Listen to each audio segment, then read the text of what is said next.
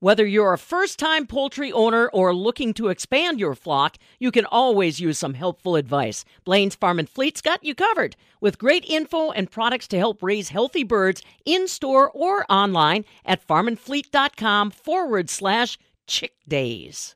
In preparation for the selection of the 75th Alice in Dairyland, we're giving you a chance to meet the candidates. I'm Stephanie Hoff for the Midwest Farm Report. The Alice in Dairyland Finals will be held May 19th through the 21st in Dane County. The 75th Alice will begin her term on July 5th. I sat down with the 6 top candidates after they were announced earlier this month. One of those candidates is Courtney Moser. Courtney was named after the 50th Alice in Dairyland, Courtney Ott Booth. She aspires to share the story of Wisconsin agriculture. I've always had a great interest in the Alice in Dairyland program. I was named after the 50th Alice, Courtney Ott Booth, and so when I first learned why I was named Courtney, and my parents knew Courtney Booth on a personal level as well as seeing her in the spotlight as Alice, I've always had a great interest in the important role that Alice plays in sharing the story of Wisconsin agriculture. So I've looked up to the Alice in Dairyland every year, getting to meet those ladies, hear their stories and their background in agriculture, but also to see the things that they learn and how they share those stories along the way.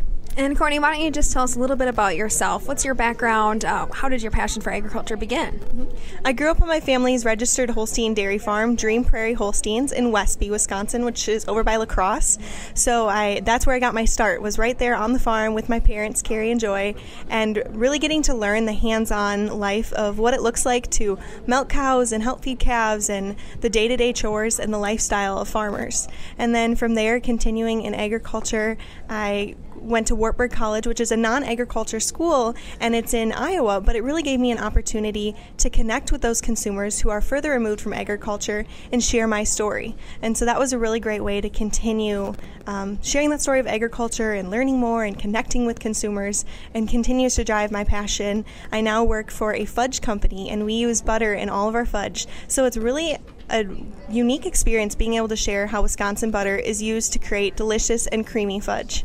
What are some of those key skills then that you'll be taking with you from your ag communications experience into your candidate experience?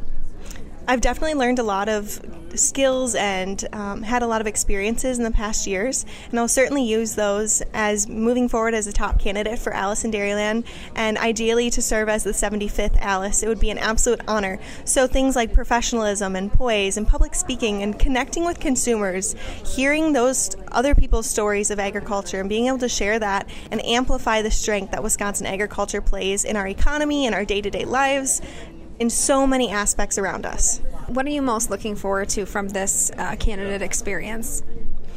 I'm really looking forward to connecting with the other top candidates and also the people that we get to meet along the way. We get to take various industry tours, so seeing different aspects of agriculture that I maybe haven't had the opportunity to dive into as much. So I'm looking forward to the new ways that I get to learn and grow, and also be able to move forward sharing those experiences well into the future.